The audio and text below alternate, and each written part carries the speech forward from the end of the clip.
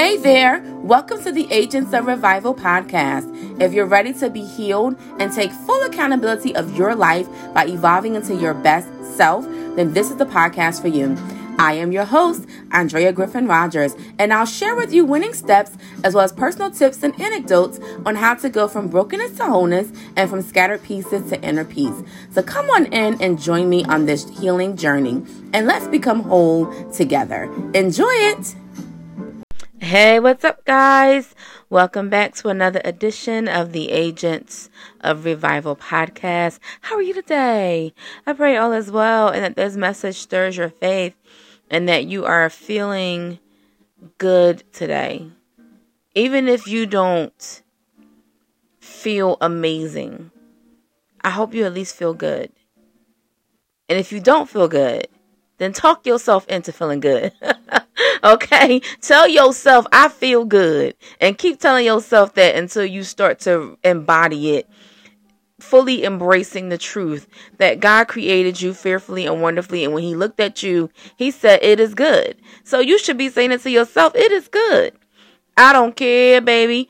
If you look in the mirror and you don't like what you see, you better start loving what you see. Okay? Because you only got one you. So you best to start loving what you see. You should look in the mirror every day and say something nice about yourself. Don't point out the bad. Point out something nice about yourself and say, I am somebody. I am beautiful. I am wonderful. I am talented.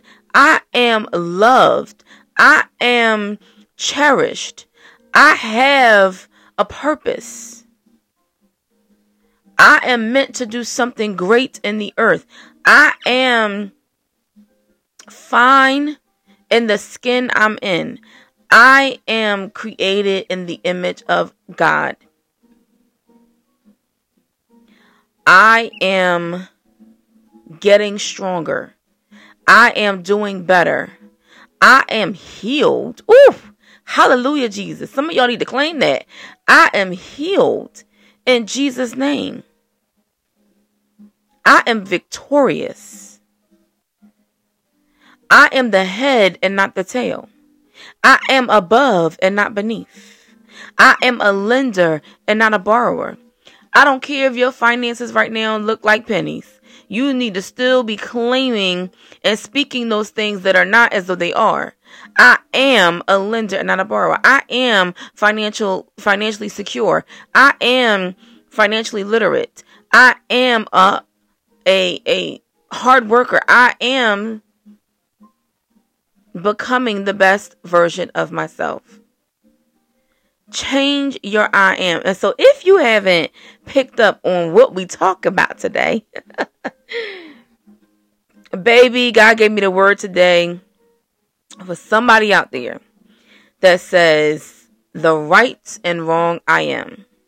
And so we are in the Trigger War series, so this will be part 12. And I'll say the title again, The Right and Wrong I Am. Let us pray before we get into this message. Spirit of the living God, we come to you right now. We just want to say thank you for allowing this opportunity for my brothers and my sisters to hear a word from you. Speak, Lord. Your servants are listening. May you get the glory, honor, and praise from our lives. We keep none for ourselves. Heavenly Father, will you direct your children and help them to understand the right I am and tailor their tongue, guard their tongue, Lord, and their hearts so that the wrong I am does not show up. Heavenly Father, we want to see ourselves in the image of Christ Jesus. And so for those that may be struggling out there to know their identity, to understand their identity, Heavenly Father, to even know if there's a purpose for their life, God, I pray that you will speak, Lord, because your servants are listening and they need clarity. They need insight. They need revelation. They need direction. They need to know, God, that you care about them. There are so many lost sheep out here. And so, God, as I am one vessel, but you are an almighty, omniscient, omnipresent God, you can go in places I can't go, and you can pour out your spirit onto your children to let them know, my child, I'm here. Whether they're in Chile or Vietnam, whether they're in South America or Canada, whether they're in Zimbabwe or Nigeria, whether they're in Mexico or Alaska, whether they're in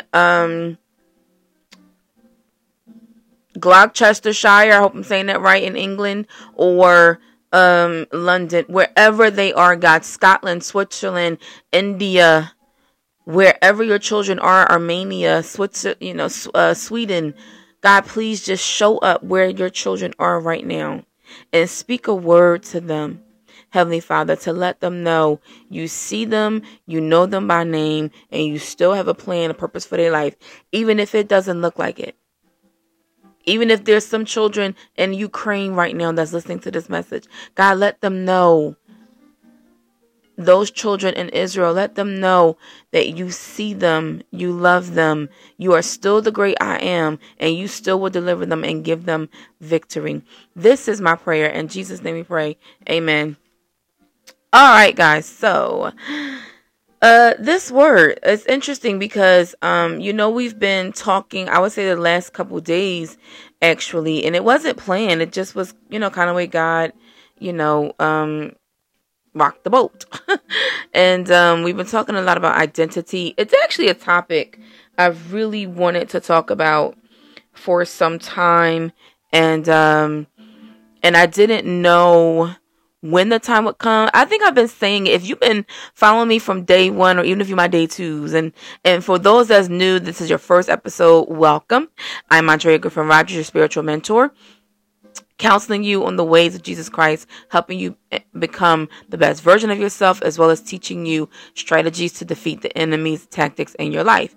And so, when I first started the podcast, I knew I always wanted to talk about the spirit of comparison. It's something that I'm calling it because I've struggled with it for a few years now, and it just kind of came out of nowhere. But I believe that God allows things to happen for a reason. It says in Romans 8 that he will cause everything to work together for the good of those who love the Lord and are called according to his purpose. And so I know I'm called according to his purpose. And so I believe that the reason why he had me struggle with the spirit of comparison is so that I can be able to teach on it and help other people that may be dealing with those identity issues. Maybe you are constantly comparing yourself to somebody else and wishing you had their life, or even if it's not wishing you had their life, maybe you are like me, where you're like, okay, God, I want my blessings, and why they happening for me, but it's happening for them. Can we be real, please? Okay, because we all have those moments. I believe we all have those moments where you're looking at the competition, so to speak, and not that a person is really competition, but you're looking at the people in your running category. I'm thinking of a race right now. So think of the Olympics. You're really competing against yourself and not the people here, because unlike the Olympics, everybody's going to win their own race if God says so. And if they follow the direction that God is calling them on, then we'll all win our race. But think of the Olympics. Again, I give you practical examples for spiritual principles. So think of the Olympics, and you have like them running the marathons. And so you have, or the sprints, and you have like 5 racers lined up together. Now, all these people are in the same category. They all, granted, they may be from different countries, but they're all in the same category, running towards the finish line.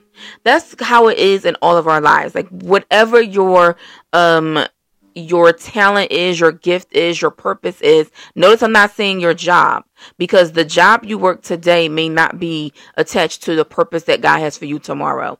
It could just be where he has you right now to learn what you need on that level. Or you are, you're at that job because you chose it. Because let's be honest, some people, you know who you are, and you know if God's told you to leave that job and start that business, or start that ministry, or do that nonprofit, or start that whatever. And you have been like, kicking and screaming like a little kid, giving a tantrum as to why you can't. You giving 50,000 excuses like Moses, and we're going to get into Moses in a minute, of like why you can't, even though God has called you and said, I am going to be with you. Go where I'm telling you to go. And you still got a bunch of excuses as to like, God, why you can't do it, why it won't work, why he just needs to be a little bit more patient. And I'm thankful that God is patient, but you have to understand something that I've grown to know. And I talked about this on my YouTube channel. So for those that are only on the podcast and you not following me on YouTube, you should. It's at Andrea Griffin Rogers is the YouTube channel, because I post additional content that I don't post here. Not to mention you get to see me in video form. But I post a ton of different messages and just content on my YouTube that you'll never experience on here. So don't just get, a quarter of what I have to offer y'all. Okay. Get your word in other places. And so anywho, God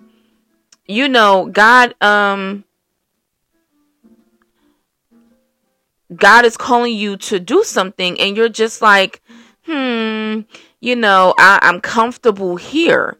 But if you don't get into position, then somebody else can't get free. See, a lot of times we don't think about where we're going and how it's attached to somebody else. It's just like when you think of a relay race in the Olympics. Well, if the first runner doesn't stay in his or her lane and run their race at their pace that they need to run, they can't hand the baton over to the next runner in front of them.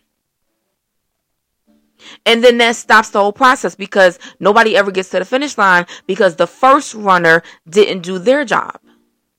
And so even though you may feel like you're not the first runner, but you are right now, because God has you here for today. But there's future generations that you may or may not ever meet that need you to get in position today so that you can run your race today. And then as you run your race, somebody else will come along and will take that baton from you and then will run at their pace. And then they will pass the baton to somebody else, and onward and on and onward. Everything's like a chain reaction, but it requires you to get in position. And so part of getting in position is knowing your identity, knowing who you are. If you don't know who you are, then you got the wrong I am, baby. And what is the wrong and the right I am? I'm glad you asked me. The right I am is how you see yourself through God's eyes. It's the truth of how God sees you, how he's designed you, how he's equipped you, and you walking in that full authority.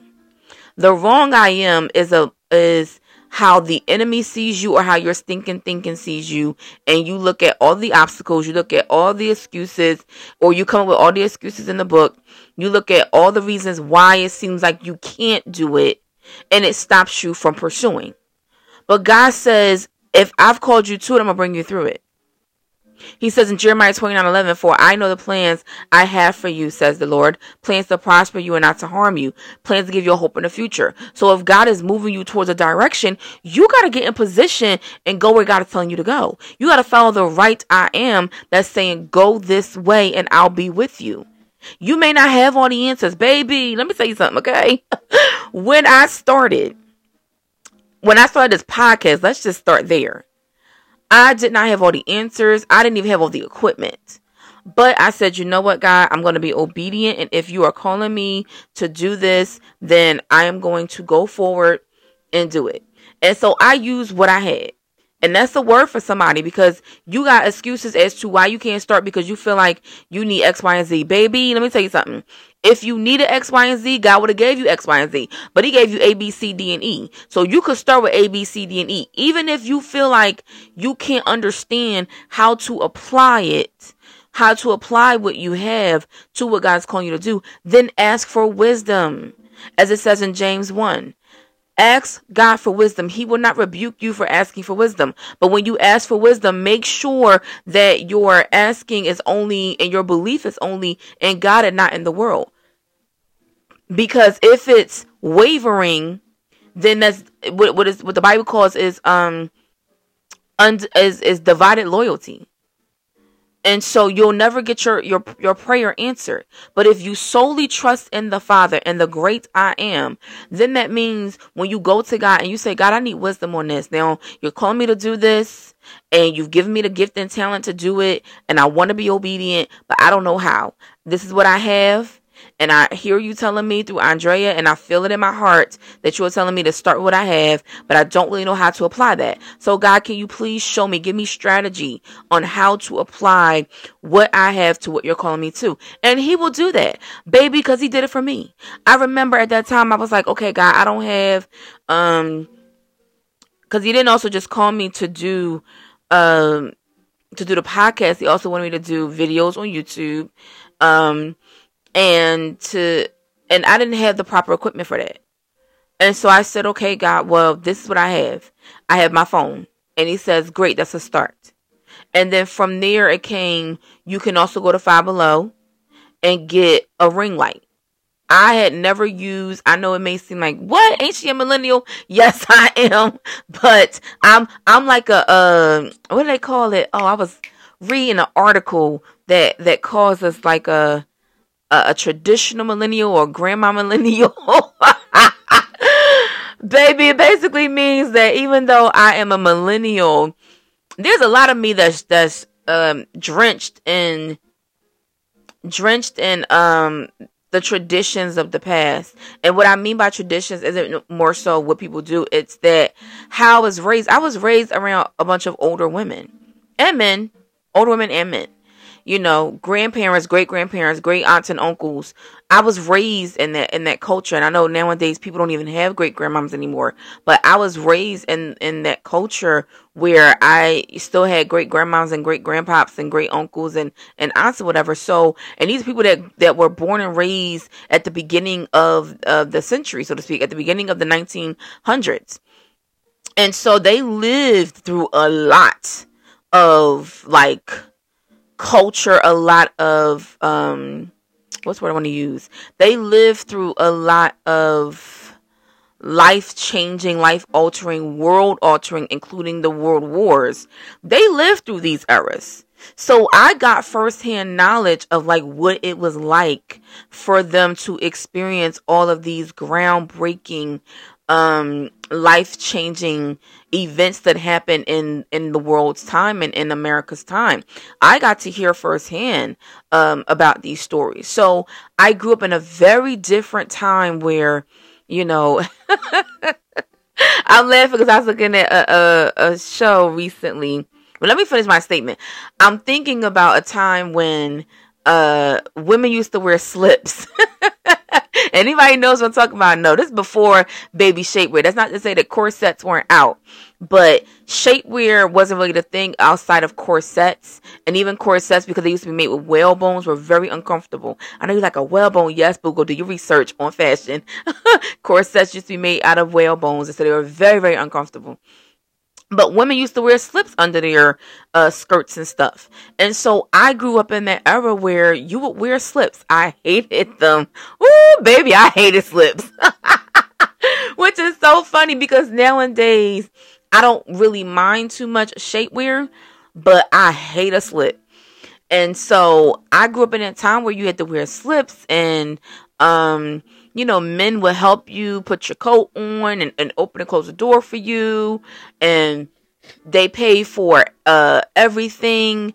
And the man was the breadwinner of the house. And but the wife took care of the house and also, you know, managed any other businesses that they had, or managed the business of the house and whatnot. She knows how to cook, know how to clean, baby. I know how to do all that because, again, it's how I was raised. So for me, even though I'm a millennial, I'm kind of like an old school millennial. And so I didn't know I needed a ring light. It's like, what was the point? And I remember I was talking to somebody, and I was actually looking at a person's, I think it was a celebrity that was on something, and I was like, wow, their eyes are just so bright. And that's what somebody told me. Oh, because they're using the ring light. And I said, oh, I didn't know that. And it didn't help that God had me go on like a sabbatical from social media. So I would say probably about right at the top of COVID starting in March in America in March 2020, when everything was shutting down, is when God said, come off social media. And so I didn't get back on social media until last year. As some of you know, if you've been following me. I didn't get back on until about like last September is when I got back on social media. So I missed a lot. So I was like, oh, okay, a ring light. But I still had to say, I used what I had. I had a couple dollars that I can go to the store and get from Five Below the ring light, and I used that, and I worked that until God blessed me with the equipment that I have today. And even the equipment that I have today, there's going to come a time of expansion where the equipment that I have today will not be enough. And then at that moment, God will send more, but you got to go in the strength that you have right now. You got to go with what God's telling you to do right now. And so I did want to give you guys scripture, on the right and wrong I am, because I wanted you to understand that you're not the only one that struggles with knowing your identity or feeling like you can move in the way God's telling you to move, even though He's telling you to do it. We all have questioned God at some point. I don't care. Any person, Christian, who want to say that they had that type of strong faith, baby, your faith grew. The Bible talks about how there's a baby stage of faith and then there's a meat stage of faith. It's the understanding, or mature stage of faith. I talked about that before. It's the understanding that we all start somewhere where we just need milk. But then you grow to the point of, like an adult, being able to eat meat. And so don't believe the hype. Don't believe the hype. That's an old school. That's an old school song made from the 80s. I think it's by Flavor Flav. Don't believe the hype. But anywho, baby, if you can't find something to laugh at, I don't know what to tell you, okay? Because like I said, when you come on here, you're going to have a good time. But there's going to be moments I'm going to be serious and get into you. But I'm only getting into you out of love. What I'm not getting into you is I'm giving you the word, and it may not be something you want to hear. Maybe a little uncomfortable for you, because you're like, ooh, is she talking to me? Yeah, if you feel like I'm talking to you, then yeah, I'm talking to you. But I'm talking to you out of love, because God dealt with me on it. So I'm here to help you so that God will help you overcome it. You don't want to get to the point where God really got to sit you down. I talked about before of Jonah. You don't want to get to the point where you are running away from the right I am. You're running away from God, and you don't want to do what He's telling you to do. And then you on death's door, basically. Like Jonah got thrown overboard into the belly of a fish. It's believed a large whale. And as he was about to die is when he said a prayer of, okay, God, I will do what you told me to do. If I will do what you're calling me to do, if you save me from this situation. And so then the fish spits Jonah out onto the seashore of Nineveh, where he was always supposed to go in the first place. So you don't want to get to that point where God gotta like take you down a bad course and put you into a ditch, baby.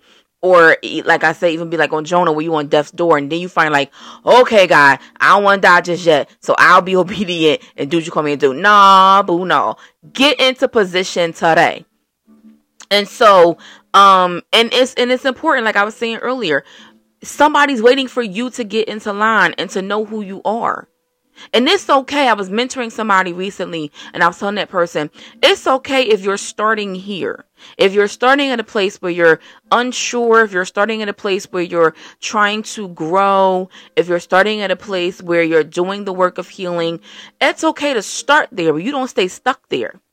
You start there, and just like I said earlier with the relay race, you continue running at the pace you can go. So it doesn't matter if the other 4 racers are zooming past you. If you can't zoom and you can only trot, or you can only walk at a fast pace, like the old school mamas in the 80s used to do on TV shows when they do their power walk. If that's all you can do, baby, then you power walk the heck out of that until you can get to the point of running. But you got to start somewhere and then move towards where you're going. Because again, somebody's waiting for you to say yes to God, and somebody's waiting for you to get in position so that they can then get in position. Your yes, your obedience is tied to somebody else's breakthrough. That's just the way God works. It's not just about you getting the victory. God wants generations ahead of you to have the victory, but it requires you getting into position and knowing who you are. But when you don't know who you are, you're embracing the wrong I am. You're embracing what the enemy is telling you that you are, or you're embracing your stinking thinking, or even the enemy will use people. And so you're embracing what culture says that you are, and culture lies. Okay? And culture shifts all the time, because just like a snake in the grass, like Satan is shifty. So you don't know what's going to be coming and going. What's up, what's down. 1 minute something's hot, next minute it's not. So you got to, solidify your identity and your calling and your purpose in the right I am, which is in God, which is in Christ Jesus, which is in his Holy Spirit. And so that leads me to the scripture that I wanted to go to. We're actually going to talk about a few scriptures today. Hopefully we can get to all of them. And that is, let's start right now with Exodus chapter 3. That's Exodus chapter 3. And I will say this as I'm like trying to get my own scripture ready. I'm usually ready, but today I wasn't. Anyway, I will say this. I want to read this other scripture to you really quickly of Matthew 15, because I want you to understand also, even Jesus talks about the right and the wrong I am, but he says it in a different way. And so listen what he says. It's Matthew 15, verse 13 through 14. And really quickly, for those of you that are following me with your Bible, you don't have to turn to this scripture if you don't want to. You could stay at Exodus 3, because I'm going to get there right after this. But I wanted to give you this really quickly to finish my thought. Matthew 15, verse 13 to 14. Jesus replied, "Every plant not planted by my heavenly Father will be uprooted, so ignore them. They are blind guides leading the blind, and if one blind person guides another, they will both fall into a ditch." You got to understand that when you are trying to move forward, and you're trying to grow, and you're trying to become the best version of yourself, you have to make sure that you are not being blindly guided by the blind, basically. And what that says is like people who are leading you the wrong way, people who are in culture and trendsetters and whatnot, and they're leading you towards something that's not of God. If they're not leading you to God, that means they're leading you away from God. If they're not leading you closer to your purpose in God and what he's called you to do, they're leading you away from God. And so that's the blind leading the blind. Then you gotta also make sure that, because sometimes we see, and this is how people get church hurt, you see people in the church that you are trying to follow the pastor's leading, and because they're human, they may make a mistake, or they may be flawed, or sadly, because there's true out there, they may be a false teacher. And so if they're a false teacher, then they're the blind leading the blind. They're blind themselves, not even realizing that they have a whole log in their eye where they're trying to tell you to take the speck out your eye. And we learned that scripture in Matthew 7. And so you have to, the best thing I could tell anybody is to stay in prayer, read the Bible for yourself, and stay in prayer and ask the Holy Spirit for discernment, because you want to make sure that you are going in the right way that he's telling you to go, that you're making the right decisions he's telling you to make, that you are signing the right deals and contracts he's telling you to sign, because not everybody that comes to you is called to you or called to your purpose and destiny. Some people are leeches. Woo! Did she just say that? I sure enough did. Some people are leeches, and they will suck the blood and life out of you if you stay attached to them. So you have to make sure that they're the right person. And a lot of times we think we may know, but you're not that wise. Because as I taught about in the second season, it's not personal, it's spiritual. And so you may get a personable person in your face that seems good, talks good, seemingly has good character, but you don't know the spirit behind that person. And you don't know how they're operating. And so they may look good on paper. They may operate good in front of you. But you do not know if that's a snake trying to lead you in the wrong way, but being very cunning and conniving with the way it works and the way it moves, so that you can't see until it's time for it to attack you and bite you. And then you're like, oh my gosh. I can't believe this is happening to me. Yeah, so you need discernment. You're not that wise. You are not that wise. That's why even Peter talks about in First Peter chapter 5 verse 8 through 10, stay alert. Watch out for your great enemy, the devil. He prowls around like a roaring lion, seeking whom he may devour. Stand firm against him and be strong in your faith. You've got to stand firm. I'm going to stop real quick. You got to stand firm because you don't know when the enemy is going to attack you. This is why God had me teaching this series on trigger wars, because you have got to adopt the way God is telling you to live. Matthew 6:33, seek first the kingdom of God and live righteously, and everything else will be added unto you. You've got to live in the way that God's telling you to live, especially in these days and times. You see chaos all around you. This is the beginning births of the ends of time that Jesus talks about in Matthew. I think it's Matthew 25. So we've got to do our part to stay connected to the Father at all costs, because you don't want to get caught out here in a trap. And so let's go to our scripture of Exodus 3. And again, this is talking about Moses. And you may see the title if you're following me with your Bibles. This is Moses in the burning bush. And this is the story of... Okay, so really quick backstory.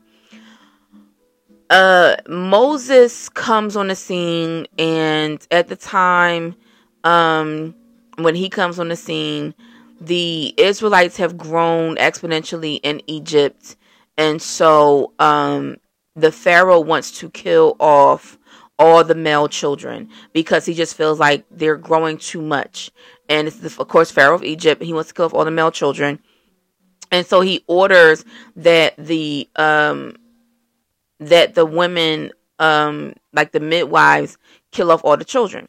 Well, they are obedient and afraid of God, even though they are Egyptians. So they make up an excuse as to, and this is the one time where it's a good excuse. They make up an excuse to a lie and say, "Oh, they just birth babies so differently and so fast that we just can't keep up." And so, he goes and tries to kill off all the children, but Moses' mother, a Israelite, she chooses to try and save her child, and she puts some. Many of you probably seen the movies, either the Ten Commandments movie from back in the day, one of my faves, or I think the cartoon might be the Prince of Egypt, I think, but anywho. Puts him in like a basket and then sends him down the Nile River. And what theologians talk about is you got to understand how dangerous that was. Not just because she chose to disobey the authority of the land. So like Pharaoh was kind of like the president or the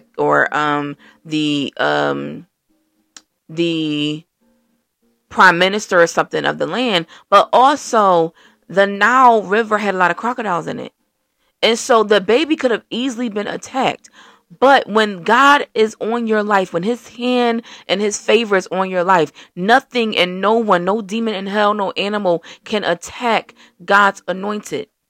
There's a scripture that says, touch not my anointed. And so he makes sure that you're covered. And so even as I was saying earlier, if God is calling you to do something and you're kind of afraid or you're tiptoeing around what you should do, you got one foot in, one foot out, don't get to the point where God spits you out. Choose to follow God and be obedient. Choose to move in the way he's telling you to move.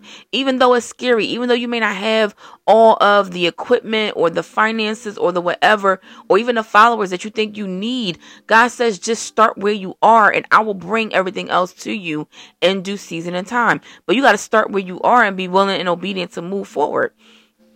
And so, and he'll give you the grace. He will give you the grace to run your race. Like I said earlier, if you start off with a power walk, then that's fine. Eventually you will get to a jog, and then you'll get into a sprint, and then you'll get into a full-fledged run. But it's starting somewhere first. But if you just stay in a standstill position and you don't move, you never go, and nothing ever happens. And so anyway, back to Moses, there's no coincidences with God. So incidentally, he floats into where the Pharaoh's daughter, the princess, was taking a bath, and she sees and hears the baby. And so she decides she wants to keep the baby for herself. And Moses' sister actually was monitoring as well from the land where the basket landed. And so she goes back and tells their mother what happened to Moses, and the mother basically is allowed to take care of her child, to nurse her child for the princess. And so then after that, Moses grows up. He grows up at Pharaoh's house. He grows up knowing the ways of Egyptian land and law, but also understanding and knowing that he is a Israelite. And so he understands the hardship that his fellow brothers and sisters and kinsmen are experiencing because they're slaves, even though he's living in the palace. And so he sees an Egyptian beating an Israelite, and he suddenly feels the urge in him to jump up and stop it. And he basically kills the Egyptian.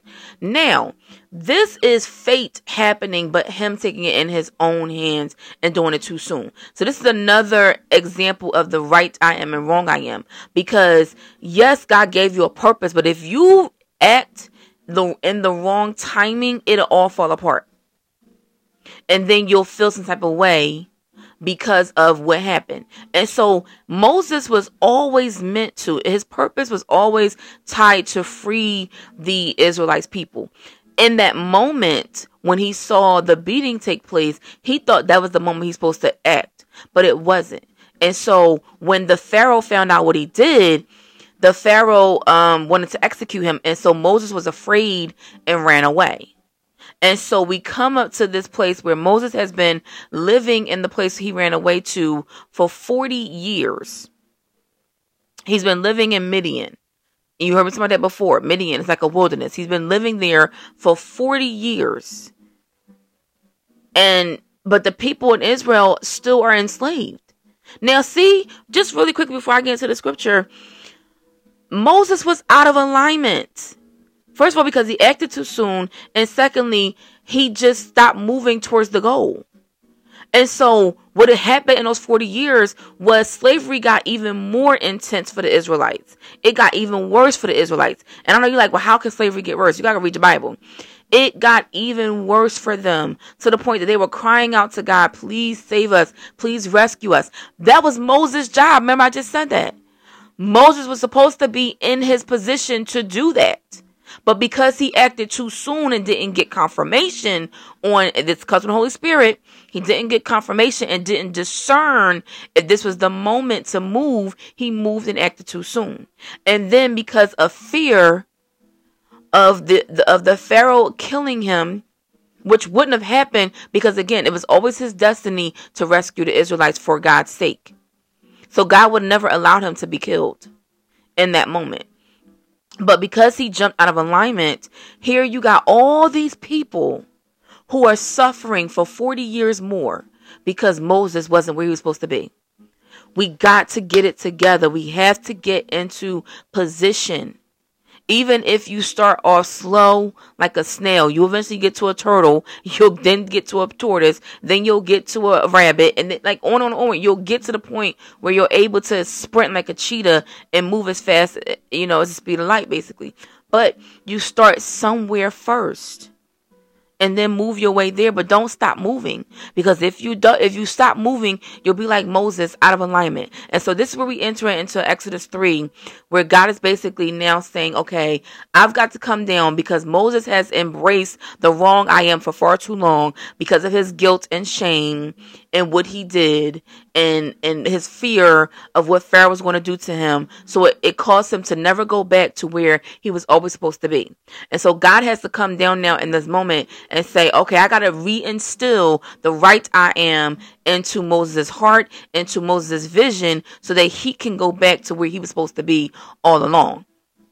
And one thing I like about this really quickly is that I know I hear some of y'all saying, girl, they never really quickly. Well, enjoy the story. But anyway, one thing I like about this is what we see. I told you 40 years Moses was here before God sends him back where he's supposed to be. That shows that God will give you grace. But like I said, Be moving, because even though Moses was here in Midian in the wilderness for 40 years, he didn't stay there and die. He didn't not do anything. He was building. He was growing. He started a family. He learned how to shepherd sheep. And by him learning how to, and you see that in the first verse we'll get to in a minute, by him learning how to tend to sheep, he learned how it would be to tend to people. And so even if you are at a job right now, even if you're in a season right now of a wilderness, even if you're going through something right now that you don't fully understand, know that there's a reason and a purpose for it. And you can ask God for wisdom, and he'll give it to you to help you understand why you're going through what you're going through. For Moses at the time, it was fear that led him there. But God kept him there for 40 years. So that he can develop the necessary skill set he would need to then go back and deliver the people from Egypt. He had to learn how to steward sheep first. How to have the patience with sheep. Because if you've ever, go Google it, if you've ever seen or YouTube it, seen a shepherd with a herd of, not a herd, excuse me, a flock of sheep, you will see that that sheep a lot of times are mindless. They will go in whatever way they want to go. And so you got to constantly, the shepherd along with the sheepdog has to constantly keep the sheep in line to move in whatever way the shepherd's telling them to move. And so Moses had to learn how to work with mindless creatures that need to constantly be told where to go, need to constantly exude patience with them so that they can get to where they need to be, because otherwise they'll just be lost walking in a circle or doing whatever they want to do. And so, and if you continue on, I'm not going to read all of Exodus, but if you continue reading Exodus, you would then experience, I would say, if you want to start at Exodus 14, you would then experience like some of Moses's issues and why it was important for him to learn how to tackle sheep first, so that when it came time to deal with the Israelites, he would know how to deal with them, because they pretty much were acting just like sheep act sometimes. So let's start with the scripture. One day Moses was tending the flock of his father-in-law Jethro, the priest of Midian. He led the flock far into the wilderness and came to Sinai, the mountain of God. There the angel of the Lord appeared to him in a blazing fire from the middle of a bush. Moses stared in amazement. Though the bush was engulfed in flames, it didn't burn up. "This is amazing," Moses said to himself. "Why isn't that bush burning up? I'm going to go see about that thing." When the Lord saw Moses coming to take a closer look, God called to him from the middle of the bush, "Moses, Moses." What? Here I am," Moses replied.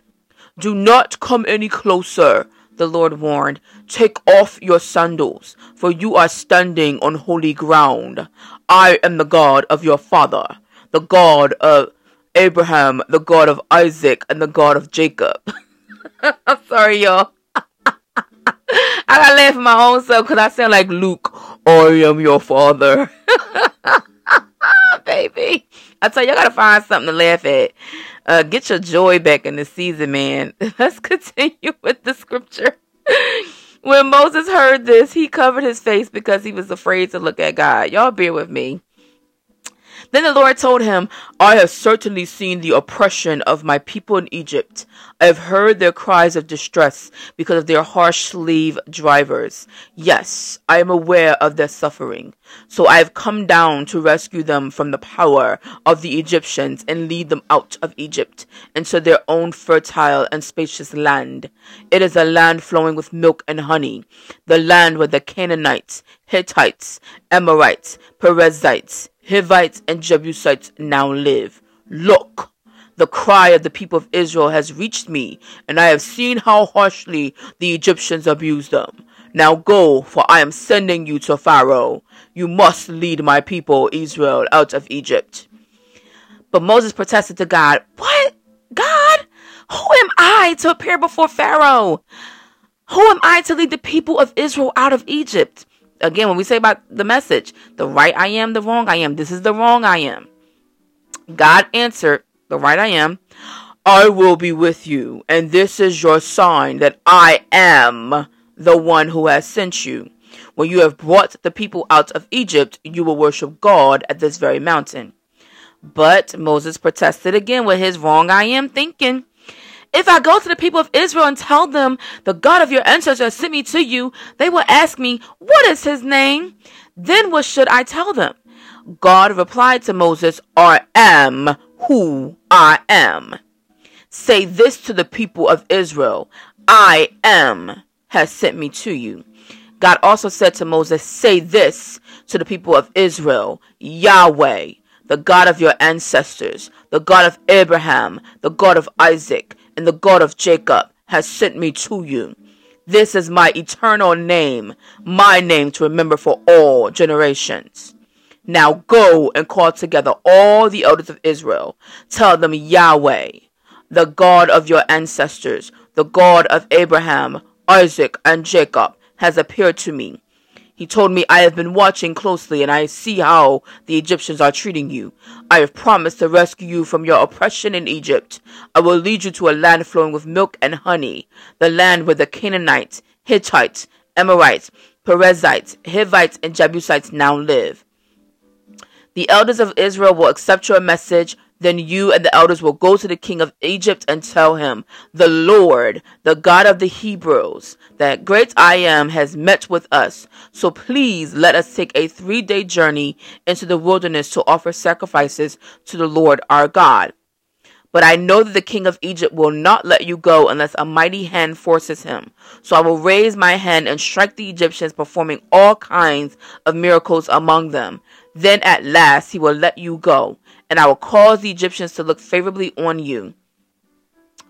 They will give you gifts when you go, so you will not leave empty-handed. Every Israelite woman will ask for articles of silver and gold and fine clothing from her Egyptian neighbors and from the foreign women in their houses. You will dress your sons and daughters with these, stripping the Egyptians of their wealth. And then let's go over to the next chapter, and we'll only read a few verses from here.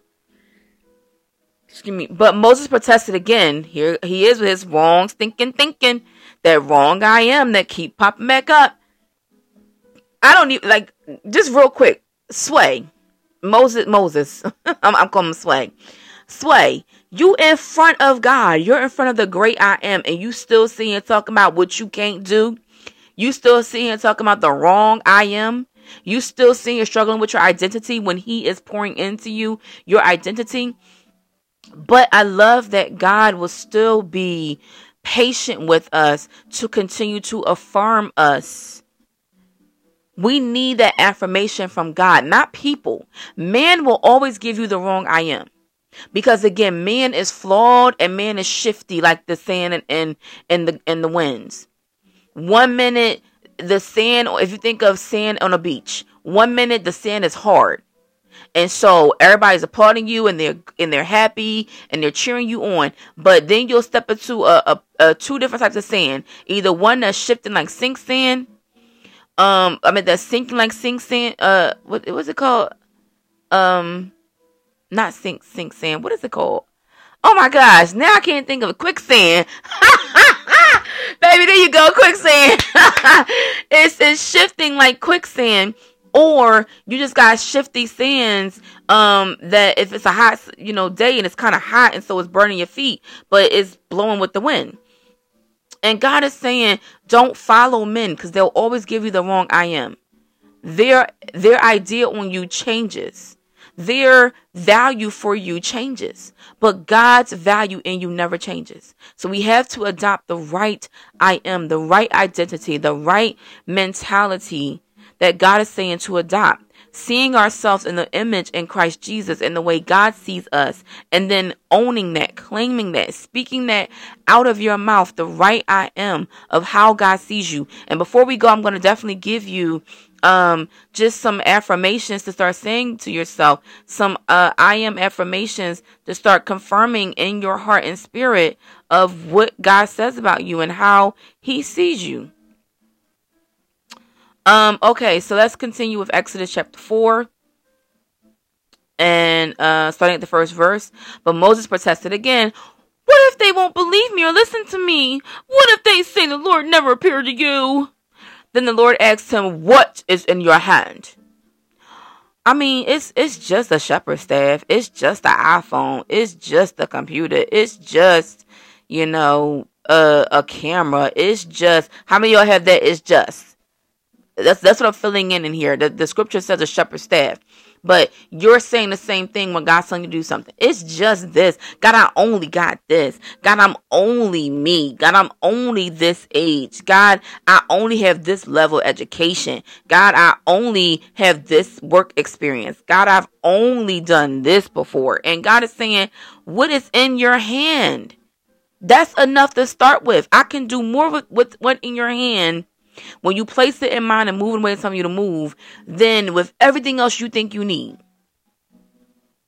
you got to start with what God says is in your hand. And so back to verse 3. Throw it down on the ground, the Lord told him. So Moses threw down the staff and it turned into a snake. Moses jumped back. Woo! What's that? Then the Lord told him, reach out and grab its tail. So Moses reached out and grabbed it and it turned back into a shepherd's staff in his hand. Perform this sign, the Lord told him. Then they will believe that the Lord, the God of their ancestors, the God of Abraham, the God of Isaac, and the God of Jacob really has appeared to you. Then the Lord said to Moses, now put your hand inside your cloak. So Moses put his hand inside his cloak, and when he took it out again, his hand was white as snow with a severe skin disease. Now put your hand back into your cloak, the Lord said. So Moses put his hand back in, and when he took it out again, it was as healthy as the rest of his body. The Lord said to Moses, if they do not believe you and are not convinced by the first miraculous sign, they will be convinced by the second sign. And if they don't believe you or listen to you even after these two signs, then take some water from the Nile River and pour it out onto the ground. When you do, the water from the Nile will turn to blood on the ground. Here comes Moses. Again with his stinking thinking with the wrong I am. Moses pleaded with the Lord, oh Lord, I'm not very good with words. I mean, come on. Like, I got this shortcoming. I got this flaw over here, God. I got this roll. I got gray hair. I got these wrinkles. I got bad knees. I got bad breath. I got whatever your thing is. Baby, whatever your thing is that you keep coming up with an excuse as to why you can't do what God's saying you do. You got bad credit. Whatever it is, God is saying, I don't care about that. Listen here, Willis. I'm telling you to get in line. Come on, Shelley. Come on, Cletus. Get in line. But Moses pleaded with the Lord. Oh God, I'm not very good with words. I have never been, and I'm not now. Even though you have spoken to me, I get tongue-tied, and my words get tangled. Basically, what theologians surmise is that Moses was a stutterer. But there is a lot of great actors today who were stutterers. I mean, James Earl Jones, Denzel Washington, they'll tell you they're stutterers, or they used to have a stuttering disability, but they learned and trained how to work the muscle so that they didn't have to stutter anymore. But again, that's because God placed that talent and gift in them. This is why he says he said to them, he's saying to Moses, he's saying the same thing to you, but in a different way. The Lord responded, who makes a person's mouth? Who decides whether people speak or do not speak, hear or do not hear, see or do not see? Is it not I, the Lord? Now go, I will be with you as you speak, and I will instruct you in what to say. Baby, mic drop moment right there. God can just do like Obama did and kiss his hand and do pieces because he just said a whole bunch right there. You can't argue. The Creator saying to you, I've called you to do this assignment. I am the right I am, and I'm calling you to embrace what I'm telling you is the truth about who you are, and who I've called you to be, who I've designed you to be before you ever formed in your mother's womb, before you ever birthed into the earth. I knew you, and I set you apart for such a time as this to do something in the earth. And you got the audacity to tell me why you can't do it when I've created you to do it? Come on, Shelly, come on. We got to get in line. Got to get into position. It's time to stop with the excuses as to why you think you can't and start embracing that God says you can.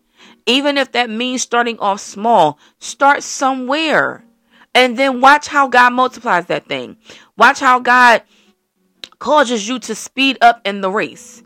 So you may start off just with a little walk, just with the power walk or a jog, but you'll find yourself suddenly being able to run the race at such a pace that you'll be like, it'll blow your mind. You'll be like, oh my gosh, I didn't even know I could do this. Because the right I am says you can. The wrong I am, the enemy will always keep lying to you and saying what you can't do and why you can't do it and how you dropped the ball and how your time has passed and how you too old for this or how you too young for this or how you don't have the skill set for this or how you need more studying and this and the other. And I'm going to tell you something that God told me personally. He said the same thing he said to Moses, which it shocked me to see that the scripture was in the Bible when he said it to me. What is in your hand, what you have in your hand is enough. Because I remember when God first started to talk to me about creating a Christian community, and this was back in February 2018, but even before that, a year prior, April 25th, 2017, God told me to teach the Gospels. And I remember saying to him, just like Moses, and I thank him for his grace, because I remember saying to him, like, well, I can't do it like everybody else, and I don't have the degree for it. My degree is in psychology, basically, is what I was saying to God. Like, I don't have the degree in seminary. I didn't go to seminary school. I don't have a theologian degree to teach the Gospels. God, I don't think I can do it. I don't think I'm qualified. I was giving God all these excuses, and he basically was saying to me, I've called you to it. And then along the way, once I was obedient to move in the form that God was telling me to move, you know what I realized? And you guys may probably already caught onto this as I'm saying it, for those that have been my day ones, my day twos, because I've said it before. I went to Catholic school my entire life. My studies have all been in Catholic schools. My alma mater is a Catholic university. I have been in Baptist churches all of my life. Basically, what God helped me see was, you've been in seminary school your entire life. So don't tell me that you need this piece of paper to say that you can do it. I'm calling you to do it. I've created your mouth. I've created your mind. I've created your brain. I've created everything in you for you to move in the way I'm telling you to move. And at that time, I also felt like, well, I don't have this or that. Maybe I need a building and I need the church office, or I need this and that. And God said, what is in your hand? All I had in my hand was my phone. And he said, use that. That's what's in your hand. Use what you can use for now. Don't worry about what else you think you need later. You don't need that right now to start. What you got is what you need to start. That means the level of education that you have. That means the age level that you're at. That means where you live in the world. That means the community that you're in. That means even the money in the bank that you have. What you have is enough to start. Otherwise, God would never have told you to start. If he felt like you needed something more, he would have told you, okay, go here, go back to school, go over there, go get that job. Or some of you may have applied to jobs and didn't come through, because God says you don't need that job for what I'm calling you to do. I remember the last job I worked was a corporate office, and I finished that job literally right before New Year's Eve 2017. And so the end of 2016. And right before that job ended, I remember God's Holy Spirit continuing to speak to me to tell the story, write the story. I just kept hearing that over and over again for months. And so I kept praying, okay, God, I need you to make it so clear that this is what you have for me to do, because I don't want to move if you're not going to go with me. So I want to be obedient, but please make it so clear, so plain to me that this is what you want me to do, this is what you're calling me to do, and that you will guide me through it. And it's the weirdest thing ever, but I remember I lost that job. I was working and they had promoted me and then undercut me while they promoted me to secretly hire somebody else who wasn't my skin complexion. And it's hard to say that it wasn't racism when you didn't even give me a day to really show you what I can do. And so, but nonetheless, I was willing to just still be a team player. Now, the entire time God kept telling me, this is not for you. I've already called you to something. I'm already moving you out of this place. So pack up and let's go. But I was not being obedient. So God had to get to the point where I had an interaction with the person who was replacing me, and it and it was something light, honestly, like a disagreement. Wasn't anything violent, anything like that. It was just a disagreement in work ethic and integrity. And when I went to my superiors to ask for help intervening because I couldn't get the person to see eye to eye with me. And so, like most people do, you go to the HR department or something for somebody to intervene to kind of like settle the conflict disputes. And like I said, it was something so small that most people, and I know because I've heard of people that work for companies, most people, they would have never lost their job over that. And so I knew that it was God moving, because my prayer was, God, you got to make it so plain that I cannot deny this is what you're calling me to do, that you're telling me to write my story, to write a book. And so sure enough, God made it so plain that instead of the HR director intervening in that situation for us to be able to continue working together, she just let me go. And do you know what my response was? I smiled, the biggest smile I ever smiled, and I said, "Thank you, Lord." Now, to that HR department director, she probably was looking at me like, "What the heck? Like, what's wrong with you?" But baby, I knew what I've been praying. And so while she may have thought that she was, hindering me or harming me, and there's a scripture in Genesis 50 where Joseph says to his brothers, "You meant it for harm, but God meant it for good." See, this lady, this HR director, and the person who was replacing me, they meant it for harm to get me kicked out the company. But God meant it for good because he had already been speaking to me to lead in the first place, to follow the right I am. I was the one, just like Jonah, kind of like one foot in, one foot out. Like, I don't really know, so I'm going to just stay this course because I can't really trust that, I don't know what you're going to do over there, God. But I'm grateful that I still kept praying. Okay, God, not my will, but your will be done. And so if this is really what you tell me to do, you got to make it so plain, so clear that I cannot deny that this is what you want me to do. And sure enough, he did it. He closed that door, and I smiled in that director's face and thanked God Almighty for answering the prayer. And I never looked back. And ever since, I have been continuing to pursue full-time ministry that God called me to do.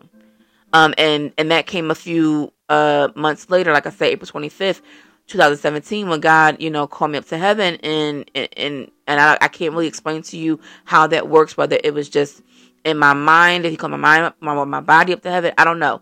I just know that in a vision I was in heaven and in a temple in heaven, and Jesus spoke to me and said, "I want you to teach the Gospels and do so through your story."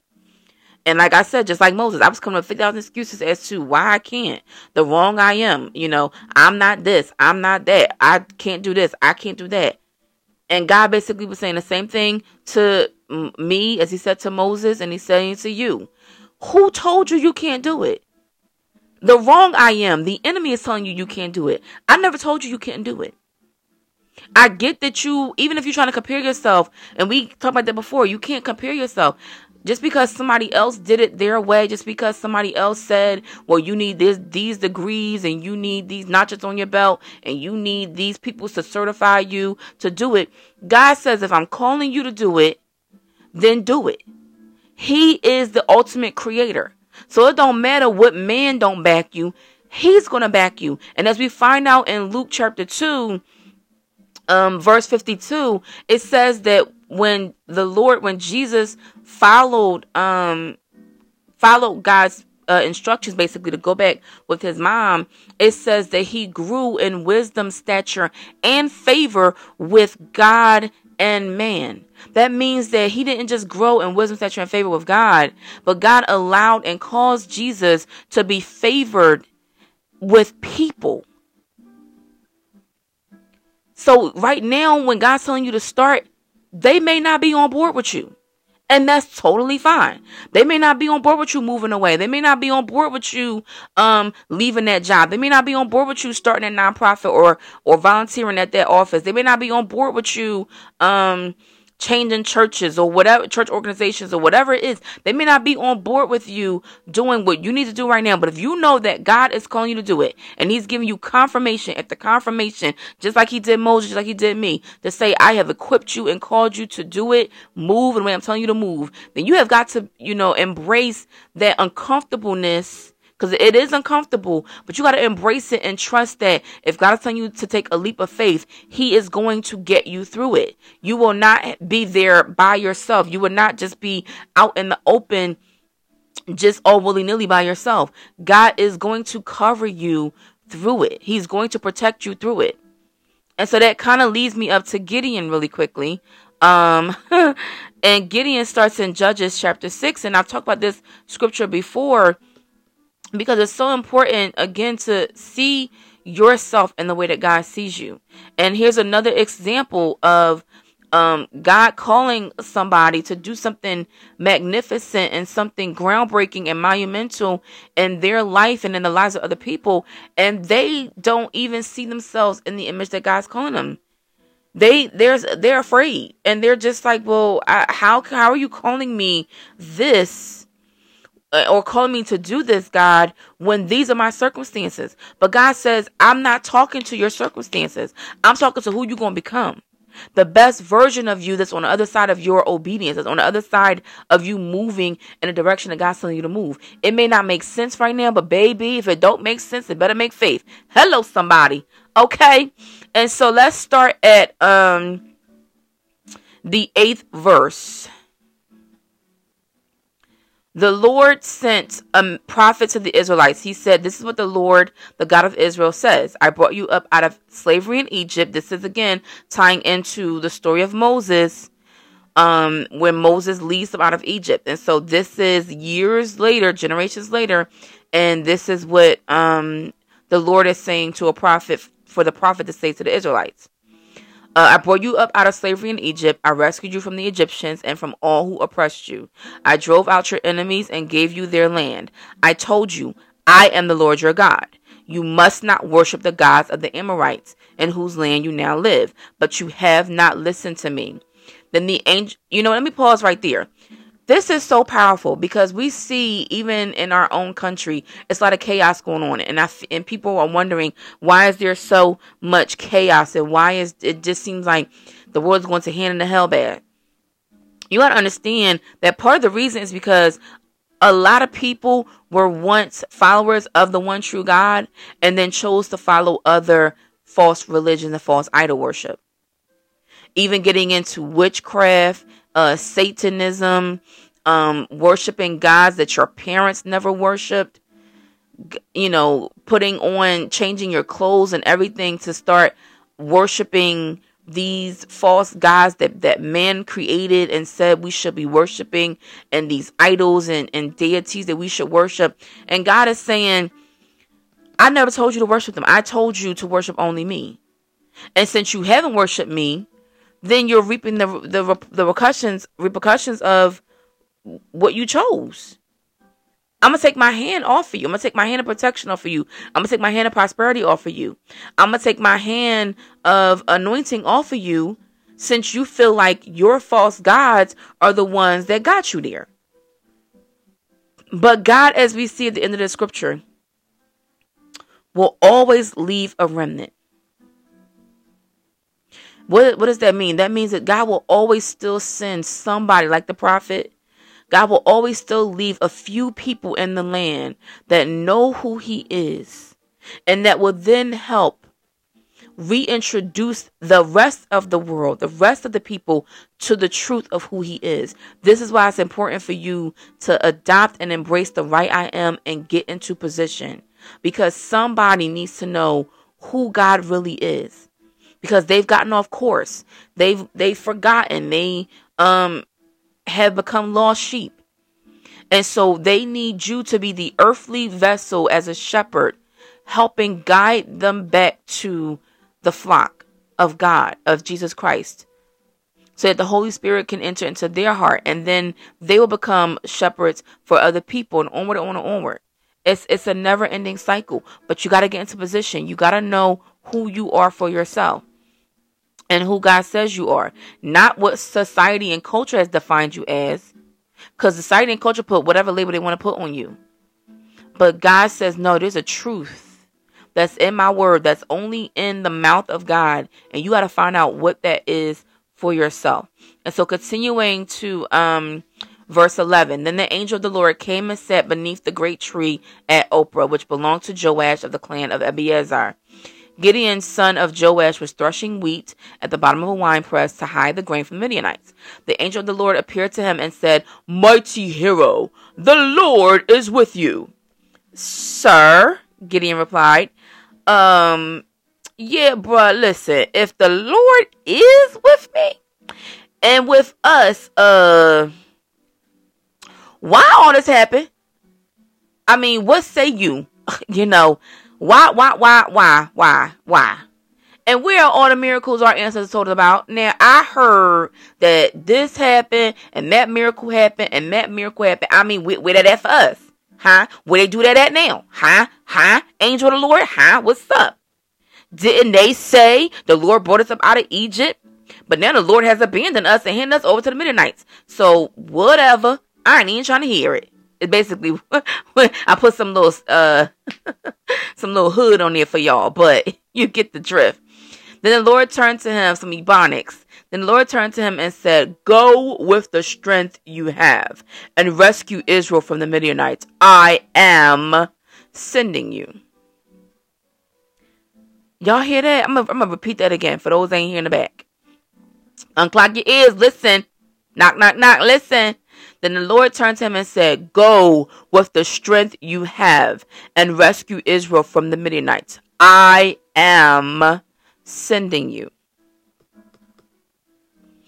He didn't tell Gideon to go to military school and learn how to be a great hero, learn how to be a soldier, and then once he finished learning that and he graduates, then he works his way up in the ranks, then he can come and be a mighty hero for Jesus, for God. He said, go in the strength that you have. I know you don't look at yourself in the way I see you. I know that you're struggling with your identity. I know that you feel worthless or invaluable or invalid. I know that you feel like nobody cares about you, but God still cares. And he's saying, go with what you have. Wherever I'm telling you to go, wherever I'm sending you, go in the strength that you have. It may be little strength right now, but in the hands of God, it becomes mighty strength. He says in 2 Corinthians 12, verse 8, "My grace is sufficient for my power works best in weakness." So we have to get to the point where we are willing to give God our weakness so he can give us his strength. Verse 15, but Lord, Gideon replied, how can I rescue Israel? Again, the wrong I am. How can I rescue Israel? My clan is the weakest in the whole tribe of Manasseh, and I am the least in my entire family. Basically, what he's saying is, I'm the black sheep of the family. Nobody expects me to do anything, God. So how are you calling me to do something? I'm not that talented. I'm not that gifted. I'm not that spiritual. I'm not that literate. I'm not that financially fluid. I'm not rich. I'm not living in that neighborhood. I'm not well traveled. I'm not this age anymore. Whatever it is. And God is saying, I've already told you to go in the strength that you have. I didn't ask you what you don't have. I asked you to go in what you have. And so the Lord says to him in verse 16, "I will be with you, and you will destroy the Midianites, as if you were fighting against one man." Now, here's the part of wisdom that I was telling you about earlier from James. Gideon replied, "If you are truly going to help me, show me a sign to prove that it is really the Lord speaking to me. Don't go away until I come back and bring my offering to you." The Lord answered, "I will stay here until you return." And so I'm going to stop here because I know the scripture continues. You can continue reading it on your own time. But I love this part because just like me, just like Gideon, you don't want to move without confirmation. And this is a key point, even though we don't see the Lord saying it's okay to ask for confirmation. We see by the Lord's response to Gideon asking for confirmation. That's what he's saying about show me a sign to prove it. It's saying confirm this thing that you're calling me to do.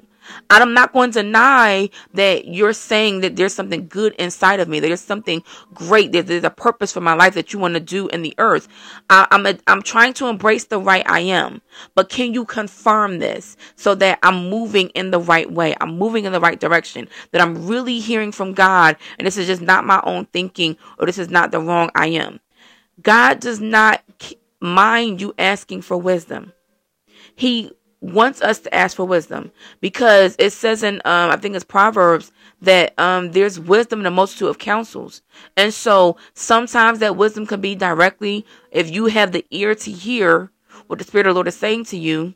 That means if your faith is developed enough to hear the Spirit of the Lord, then when you ask God for a response, He'll give you a response directly speaking to you. But then other times God may send people your way. Even as I'm speaking to you, this message, it may be stirring something in you that's saying, yup, this is me. I know exactly what you're saying that God want me to do. This is me as a vessel that God is sending to give you your answer of confirmation. And for other people, it may not be me. It may not be this message. It may be another message down the line, or it may be somebody else that comes out of nowhere. I mean, sometimes God has spoken to me even through TV shows, and I normally don't watch anything that I can't learn from. But even with me watching the stuff that I watch when I do watch TV, which is normally old school stuff, like I'll be honest, again, because like I said, from growing up and the people that I grew up with, I love Frasier. I love Living Single. I love the Golden Girls. I love the Cosby Show. I love A Different World. So I like a lot of old school stuff. I like Maude. People are like, what is Maude? Go Google it, baby. Go Google it. But I like a lot of old school stuff. And so when I'm watching these old shows, it'll be something in there that I wasn't even expecting to see. And it'll be an answer to a prayer. Like somebody will say something wise in that moment, in that scene that they're acting out. And it'll be like, oh my God, you speaking to me, Jesus. That's so crazy. That's the answer. That's the answer I've been waiting for. That's the answer I've been looking for. Oh my goodness. That makes so much sense. And so you never know how God can speak to you, but you want to make sure you're embracing the right I am versus the wrong I am. And so just really quickly, so the right I am, let me give you these steps really quickly. Where's my chart? There he is. So I'm going to give you 8 I am affirmations from the Bible, and I'll give you the scriptures that tie into it. And so you want to write these down if you can. For those of my seasoned saints that don't really know how to do this, when I say it and give you the scripture, you might want to push pause on the podcast to write it down and then push play again. And then you'll hear the next one I say and then push pause and so forth and so on. So I know I normally talk fast and I normally say y'all got to keep up, but I'm going to slow it down for you so that you can get as much of these I am affirmations that come directly from the Bible, which is God's truth. And if you've been following this entire series, then you know I've told you that the Bible is part of the armor, the external armor that God gives us in Ephesians 6, our anchor passage. So you've got to go read Ephesians 6, verses 13 through 18. That's the external armor of God. And then Galatians 5, 19 through 26 breaks down not only the internal armor of God, which the Bible won't say internal armor, it'll say fruits of the Spirit. And then it'll also talk about things that's flesh, things that's sin. But I like to call it the internal armor of God, which is the fruits of the Spirit. And then you have Ephesians 6, 13 through 18, the external armor of God. Go read those on your own so that you understand why it's important to have your battle gear on so that you can defeat the enemy. So let me give you the I ams. These are tactical advantages so that you can help defeat the enemy's lies that may come against you, the wrong I am that may come against you and say what you're not. You want to combat it with these 8. And there are tons of I ams in the Bible. I'm just giving you 8 simple ones. And so the first one is, I am chosen by God and dearly loved. I am chosen by God and dearly loved. That's from Colossians 3:12. I have worthy and dignity. I have worth and dignity because I am created in the image of God. I have worth and dignity because I am created in the image of God. That comes from the scripture Genesis 1:27. I am strong in the Lord and in his mighty power.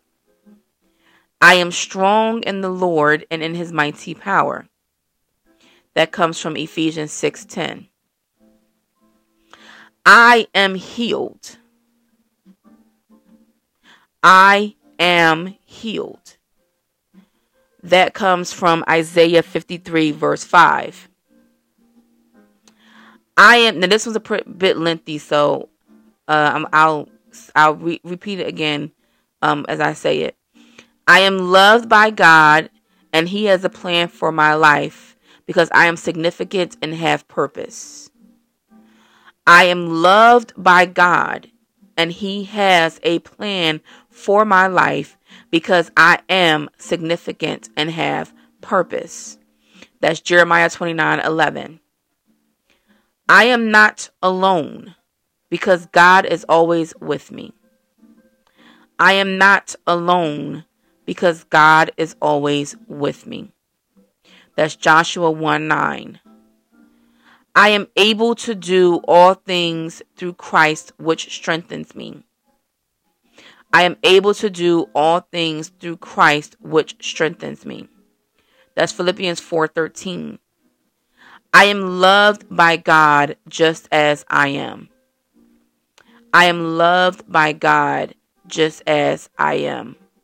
1 John 4:16. And then I'm going to use the one that we use for today, which is I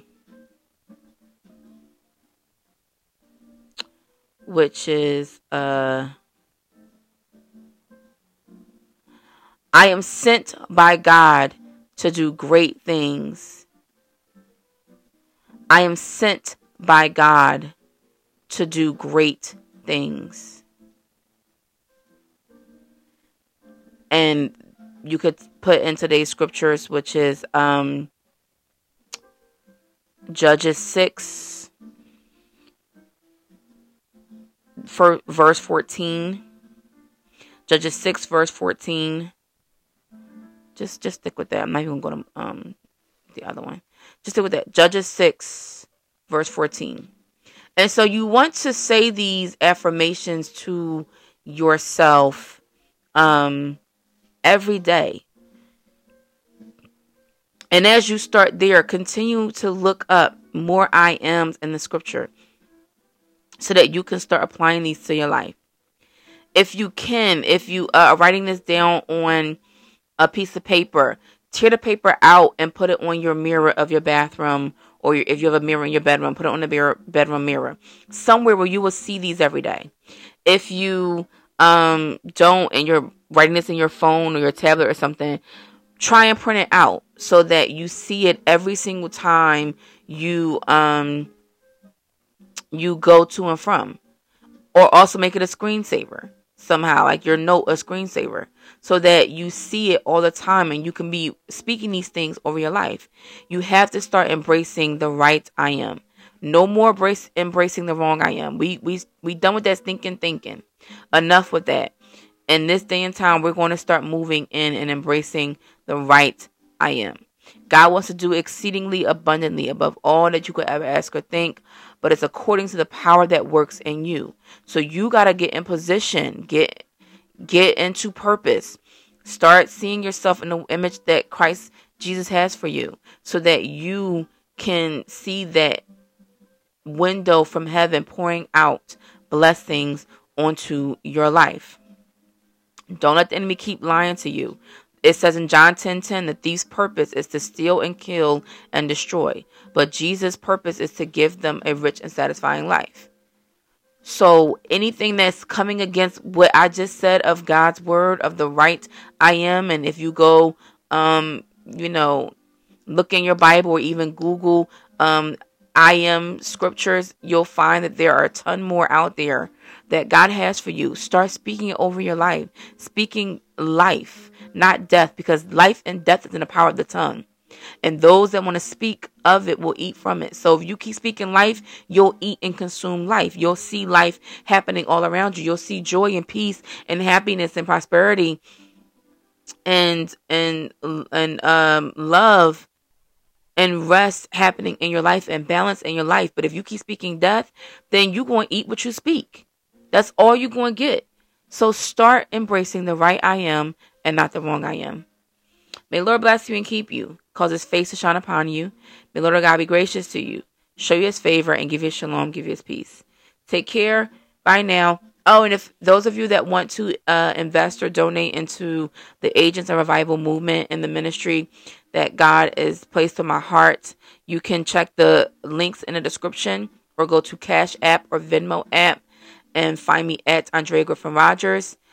Sow whatever seed God puts on your heart to sow. Know that whatever you donate and invest into this ministry is going to create more content and programs and products that I'm going to be getting out to you as well as the world. So if you feel in your heart to invest from God, go visit the links at the bottom, Cash App or Venmo app, and find me at Andrea Griffin Rogers. And don't forget to go on to YouTube, y'all, so y'all see those videos.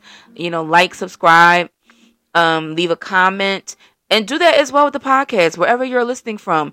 Rate me on the platform that you're listening to, and leave a review. Let me know, what you're thinking. How has this podcast been helping you? Do you find it entertaining and inspirational and encouraging, or not? But just let me know. Give me your feedback. All right. Take care. God bless.